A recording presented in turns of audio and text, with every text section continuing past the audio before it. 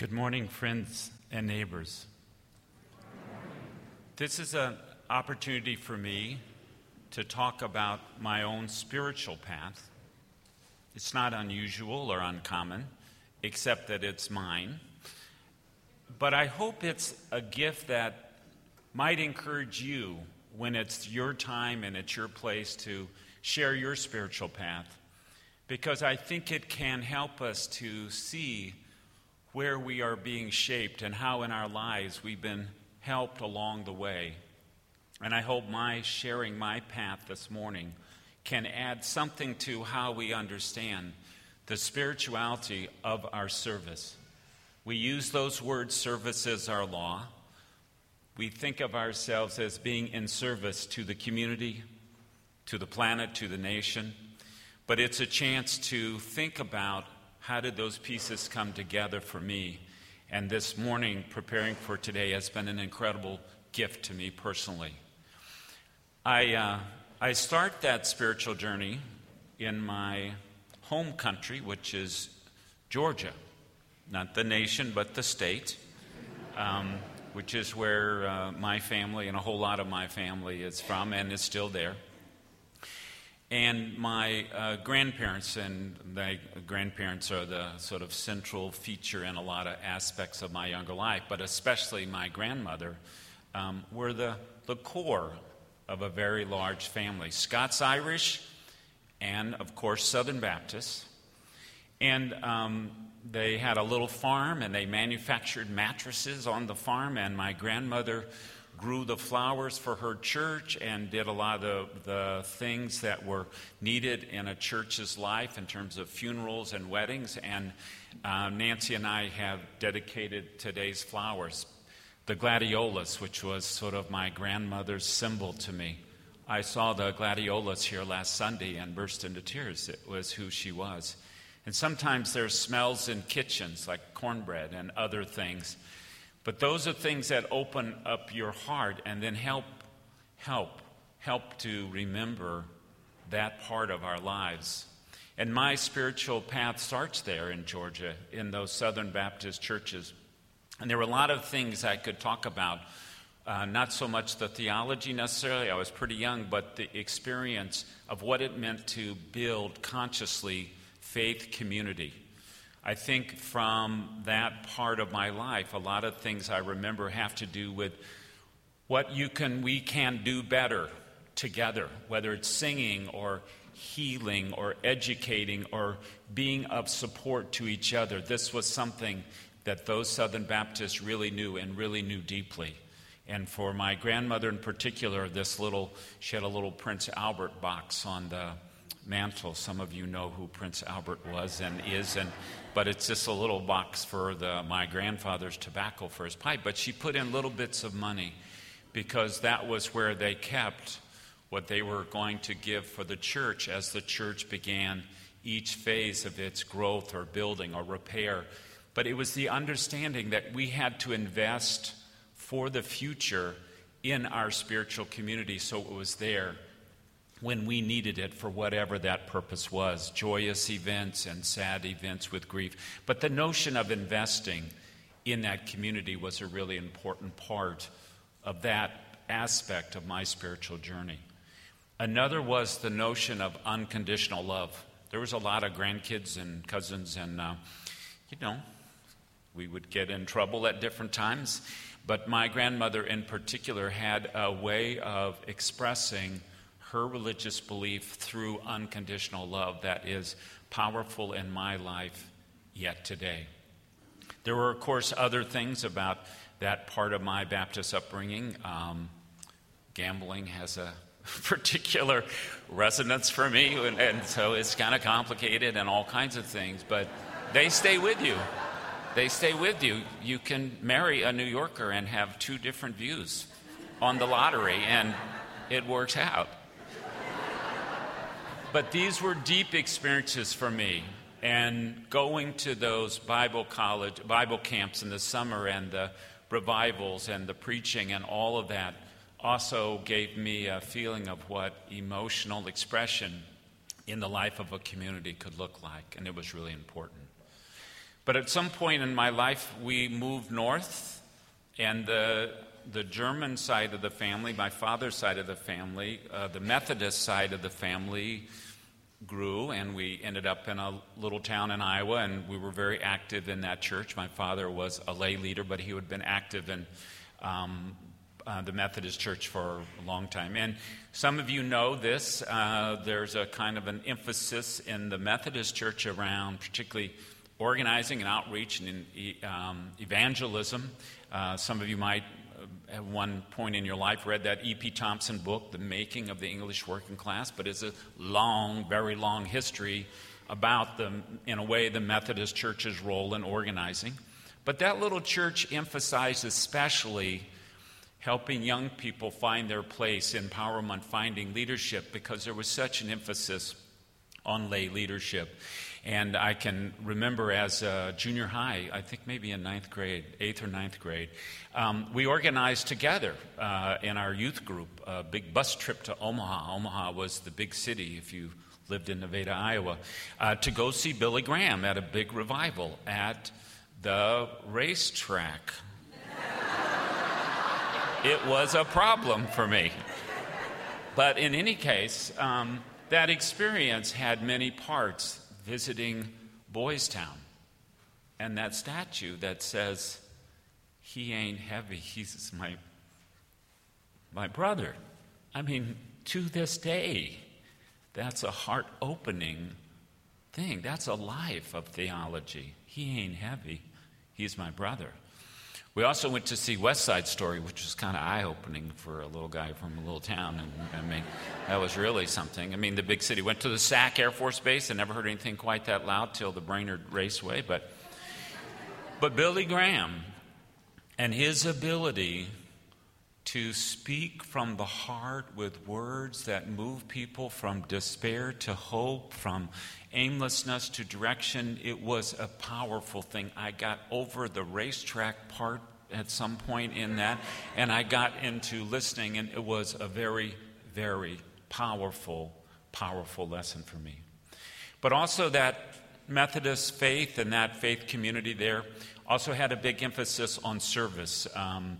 Every winter in January was Mission Month, and every Sunday night was Mission Sunday, and there were speakers from around the planet on things like soil erosion and hunger and food, and I mean things that were maybe little bits and pieces of my life, but in my church, it put a big focus on that. And of course, that whole period of becoming a junior high school and then a high schooler and then a young adult, and that was a very formative period. So to have service so deeply embedded in that faith community was incredibly important. And that emphasis on young people, whether it was youth camp or youth organizations or us being allowed to lead in a way our own activities, this was really crucial to me. But I left that part of my life and ventured through Alaska and down to California and fell madly in love with my wife Nancy, and we adopted a daughter, and we figured we better get to Minneapolis pretty soon if we were going to do that, and we did. And we were fortunate enough when we got here to find this faith community with some other friends and other colleagues from places. We came here. Some of us are here today. And in this faith community, there were many things that I can say did help guide how I understand public service and spirituality in public service. Some of you remember we had Paul Wellstone in our pulpit a number of times, and it changed my thinking about where does the role of elected public service fit into a broader question of public service. Paul challenged many of us in his life and in his death to think about how we were serving and what we were doing. But of course, that was really, really important. But also in this church were strong voices about liberty and freedom particularly of the conscience, of religious expression.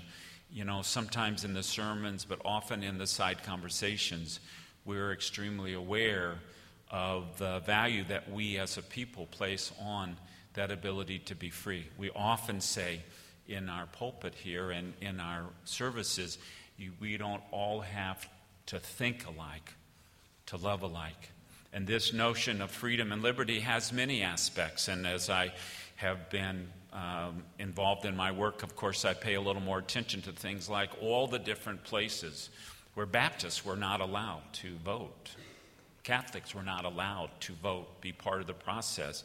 Methodists were excluded from communities. I mean, there's all kinds of things in our Bill of Rights and in our Constitution that do reflect that desire, that belief that we share here about this freedom that's fundamental.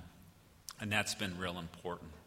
And of course, we often talk about service here, and we see ourselves and we act in ways of service to the community. But the biggest contribution of my life in this faith community to my understanding of spirituality and service comes in the different path, the path of what is the role of that spirituality in keeping us whole, in helping us get up the next morning when things aren't so good, when things have been tragic, when things have brought us grief and sadness in a deep way. And my way of understanding that took me a long time. But of course, when Rachel was killed and this community wrapped your arms around Nancy and I and helped us to live, it wasn't the first moment that I was thinking more about those aspects of spirituality, but it was the most powerful moment. But it's in the day-to-day now that I appreciate so much that part of spirituality, helping to hold us together. Sometimes in my day-to-day work gets a little rough. What sometimes is thought of as contact sport gets converted into blood sport, and it's part of the current moment. But in this church, the ways that spiritual growth and looking inside, giving strength for looking outside, have been incredibly important to me in my own understanding of public service and in the way that I can take my spirituality into that public service. This church had its 150th birthday a couple years ago, and I was part of that process in a way, and all of us experienced and had that opportunity. And there was an aspect of that kind of spiritual reflection that was really important, and that was the part for me where looking back gave us a chance to remember and reappreciate those people who've gifted us this community. Building in space and things that we live and depend on. Thinking and process, John Cummins and others. The democracy, the fire of commitment to the principles that we have, all of these things are gifts that we've had, and we talk some about that in our 150th, but I do think it helped ground all of us, but I'll speak for myself, it helped ground me in the unending importance of that reflection on the gifts that we are dependent on, that we enjoy, that put us where we are today. We also, as a church, then took that understanding to be a call to how we best steward these gifts today. Sometimes that's keeping the roof fixed and some things like that, but sometimes it's taking care to make sure that our community is finding its way to continue the fire of hope, the fire of commitment, to continue those feelings and to take that gift that we've received and making sure it's alive and vibrant in our whole community. But also it's an opportunity to take that gift of the past, but to place it into the future, to think about, well, what are we doing now for times we shall never see? And we often use that phrase somewhat, for times we shall never see. But I also became very, very aware of the need to continue to build and strengthen our spiritual or faith community for times we hope we will never see. But as human beings on this planet, we just might, we probably will. To have a church community there when Rachel was killed, because so many people had invested so much in building a community of love. That was a community that was built for a time, of course, that I hoped I would never see. but we are humans on this planet, and these are times that we do see. And so public service for me has those same elements that I feel and experience in our faith community here. The necessity to keep remembering that what we have as a community in commons, the broad commons that we think of and talk about, is a gift from the past. Some things are good, some things aren't so good, but it's a gift, and we need to understand that my public service, my job, and my role needs to be grounded in an understanding of that past. It needs to be heavily focused on being a good steward of my responsibilities right here and now. And it must have that component of thinking about the future and what can we be doing now so that the future has as much bright opportunity and possibility for those times we shall never see.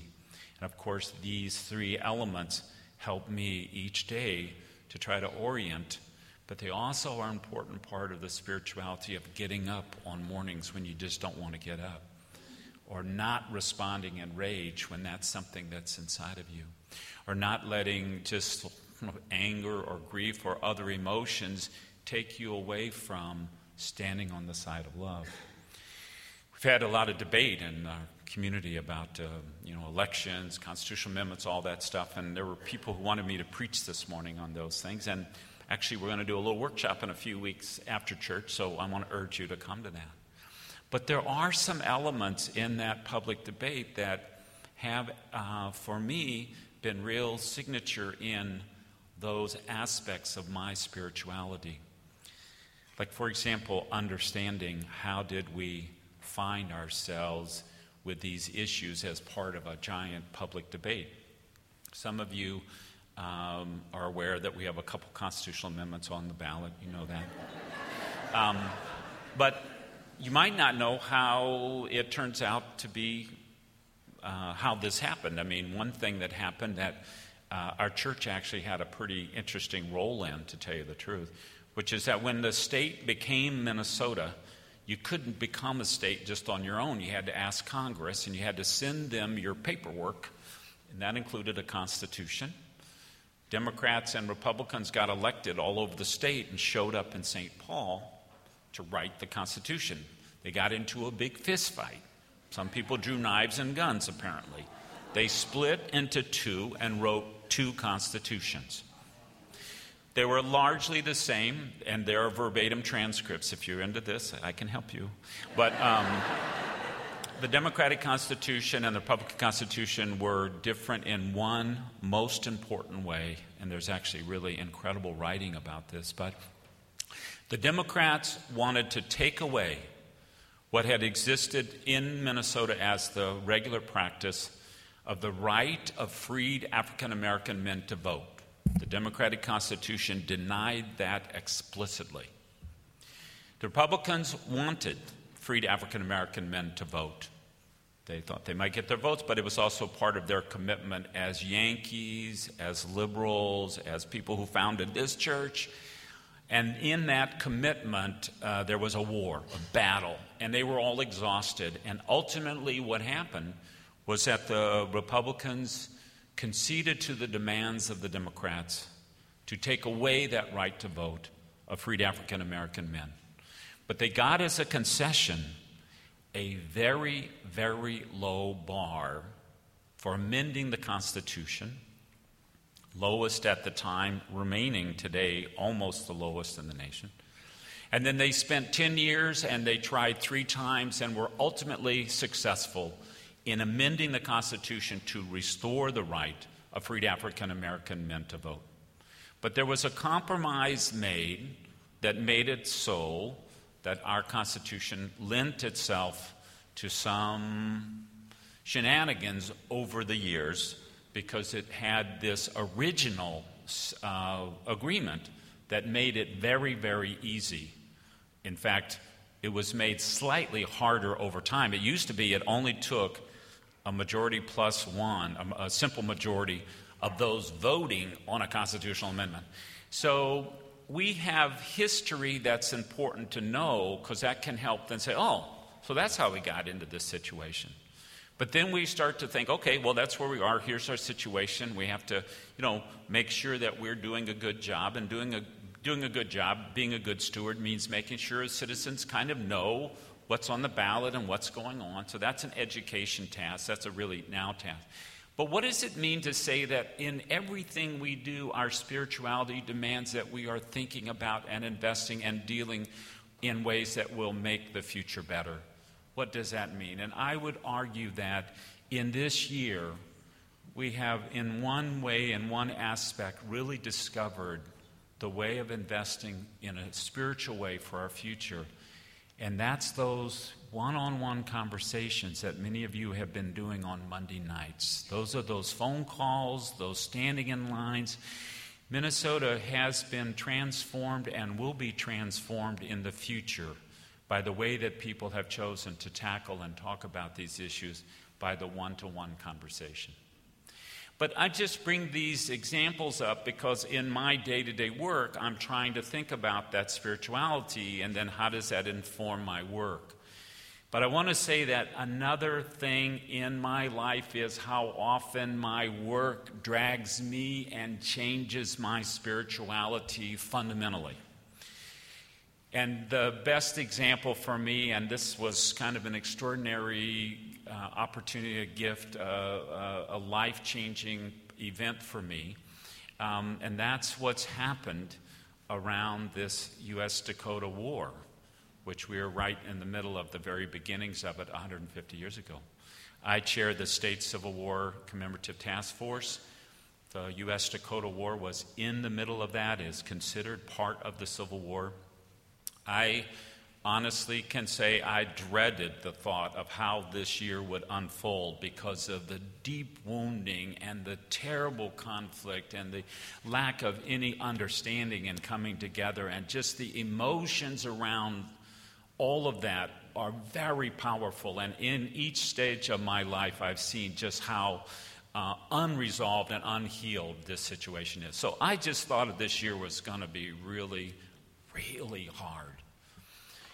And somehow this little step-by-step of Minnesota people who think that healing and standing on the side of love is what life should be about has brought us to a new place.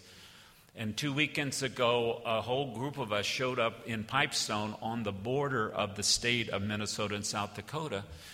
And we were there when 4 grandmothers who were part of those Dakota people exiled from our state, those who were not exterminated and executed, who were expelled. And they walked across that state line, and the sheriff and the highway patrol shut the whole highway down and came and greeted the 4 grandmothers who welcomed them home. And the love and the sort of larger community that came around that act of coming home was unbelievably powerful. And all of us were going, holy cow, something has happened. And then the day following, then we were at the church near Litchfield called Nest Church, which is where the first 5 victims of that war, the first 5 casualties, were brought and buried. And we were there with the families who had their descendants buried there and those who buried them. And we had this ceremony focused on healing.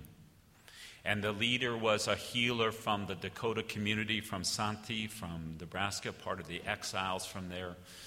And it was the largest gathering that had been ever in since 150 years of those folks coming back into that place. Every single person in those 2 different ceremonies in Pipestone, it was largely Dakota, hundreds of Dakota, and then some Europeans and others. At Nest Church, it was largely Germans and Danish and Swedish and Norwegians and, all kinds, Icelanders, and some Dakota. So these were sort of different events, but they were of a whole. And in that moment there, people realized that something had changed, that at 150 years some pivot had happened, and that the seeds were being planted for a different kind of next year. And there were spiritual talks about how the white pine has a 300-year life, and it's at 150 years that you can begin to see. And there were other discussions, and it made me think about my church here, and that we're at this 150 point, and what can we be doing, and how can we add to that healing. But then we got up to sing, and there were these Dakota honor songs. And then there was the one hymn, How Great Thou Art. We had an instrumental, a little bit of that. And every person there, all the Dakota and the Chippewa who were there and everybody knew this song and just belted it out there on the prairie under those pine trees by the gravesite in the middle of a healing and purification ceremony. It was kind of unbelievable. And I was very moved by it for all kinds of reasons, and I didn't know them all at the moment. But I asked the medicine man, the spiritual leader who was leading this day, and I said, how did everybody kind of know that song? He said, oh, it's in the Navajo hymnal. I said, oh, it's in the Navajo hymnal. Wow.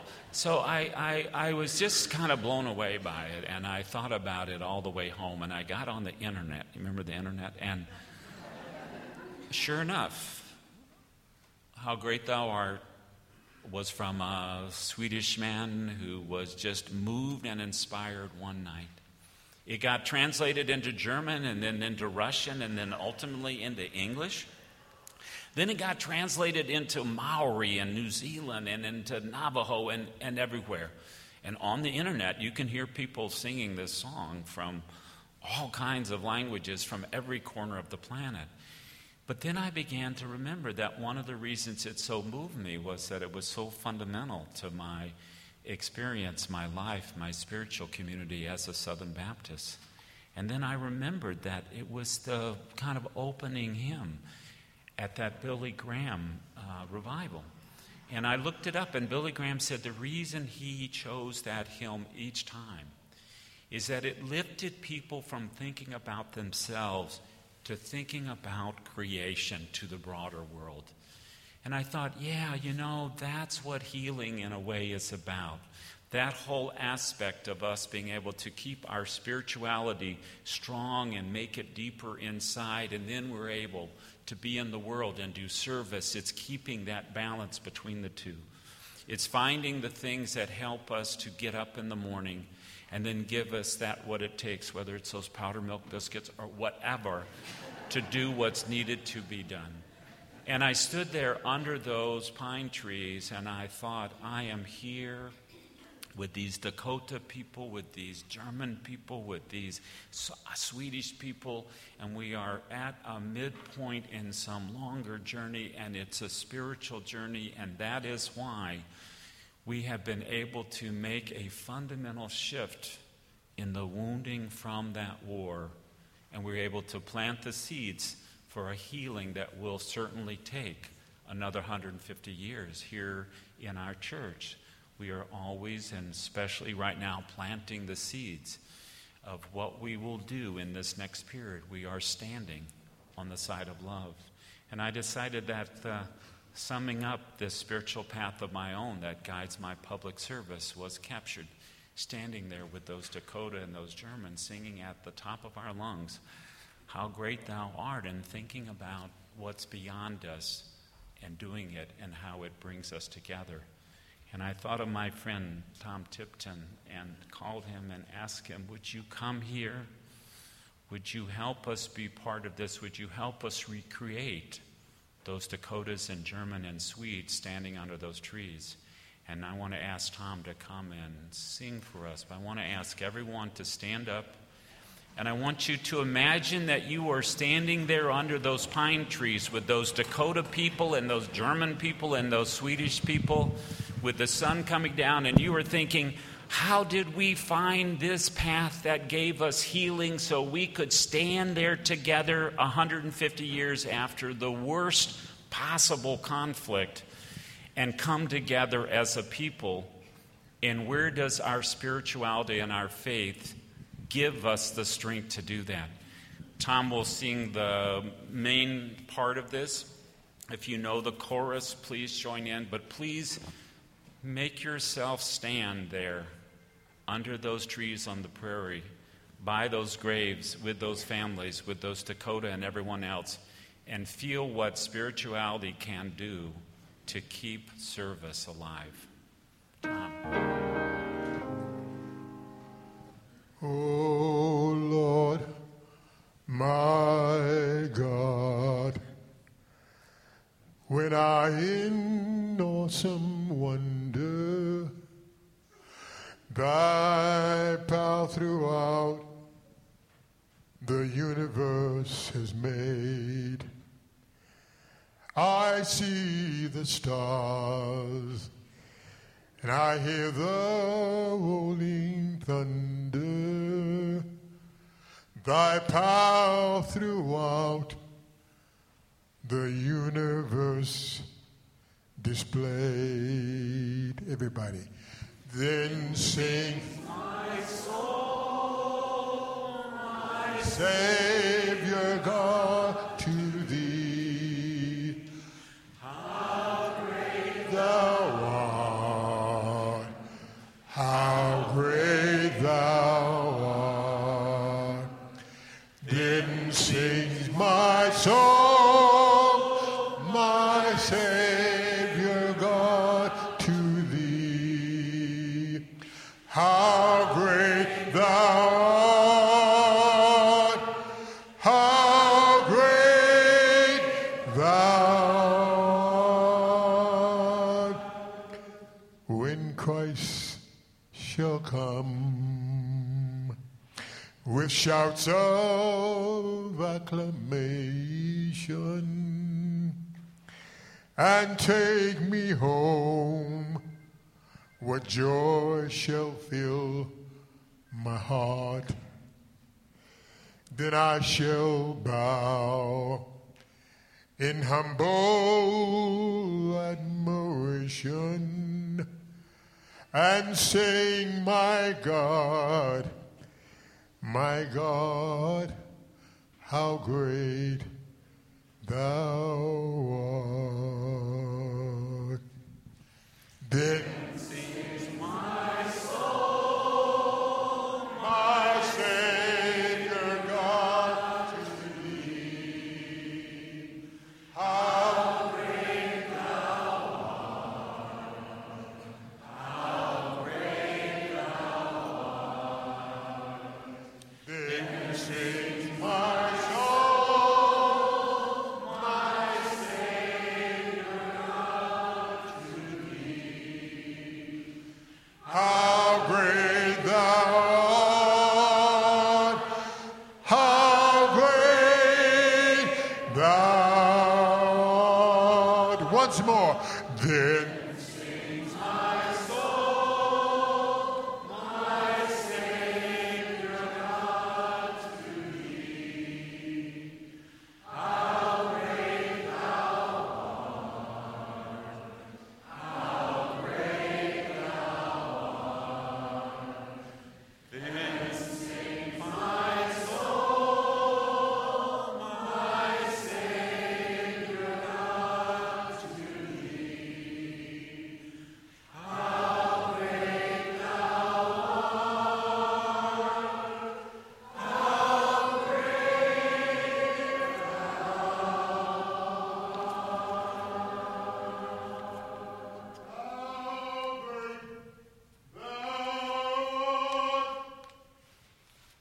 how great thou art. Everybody said, thank you. God bless.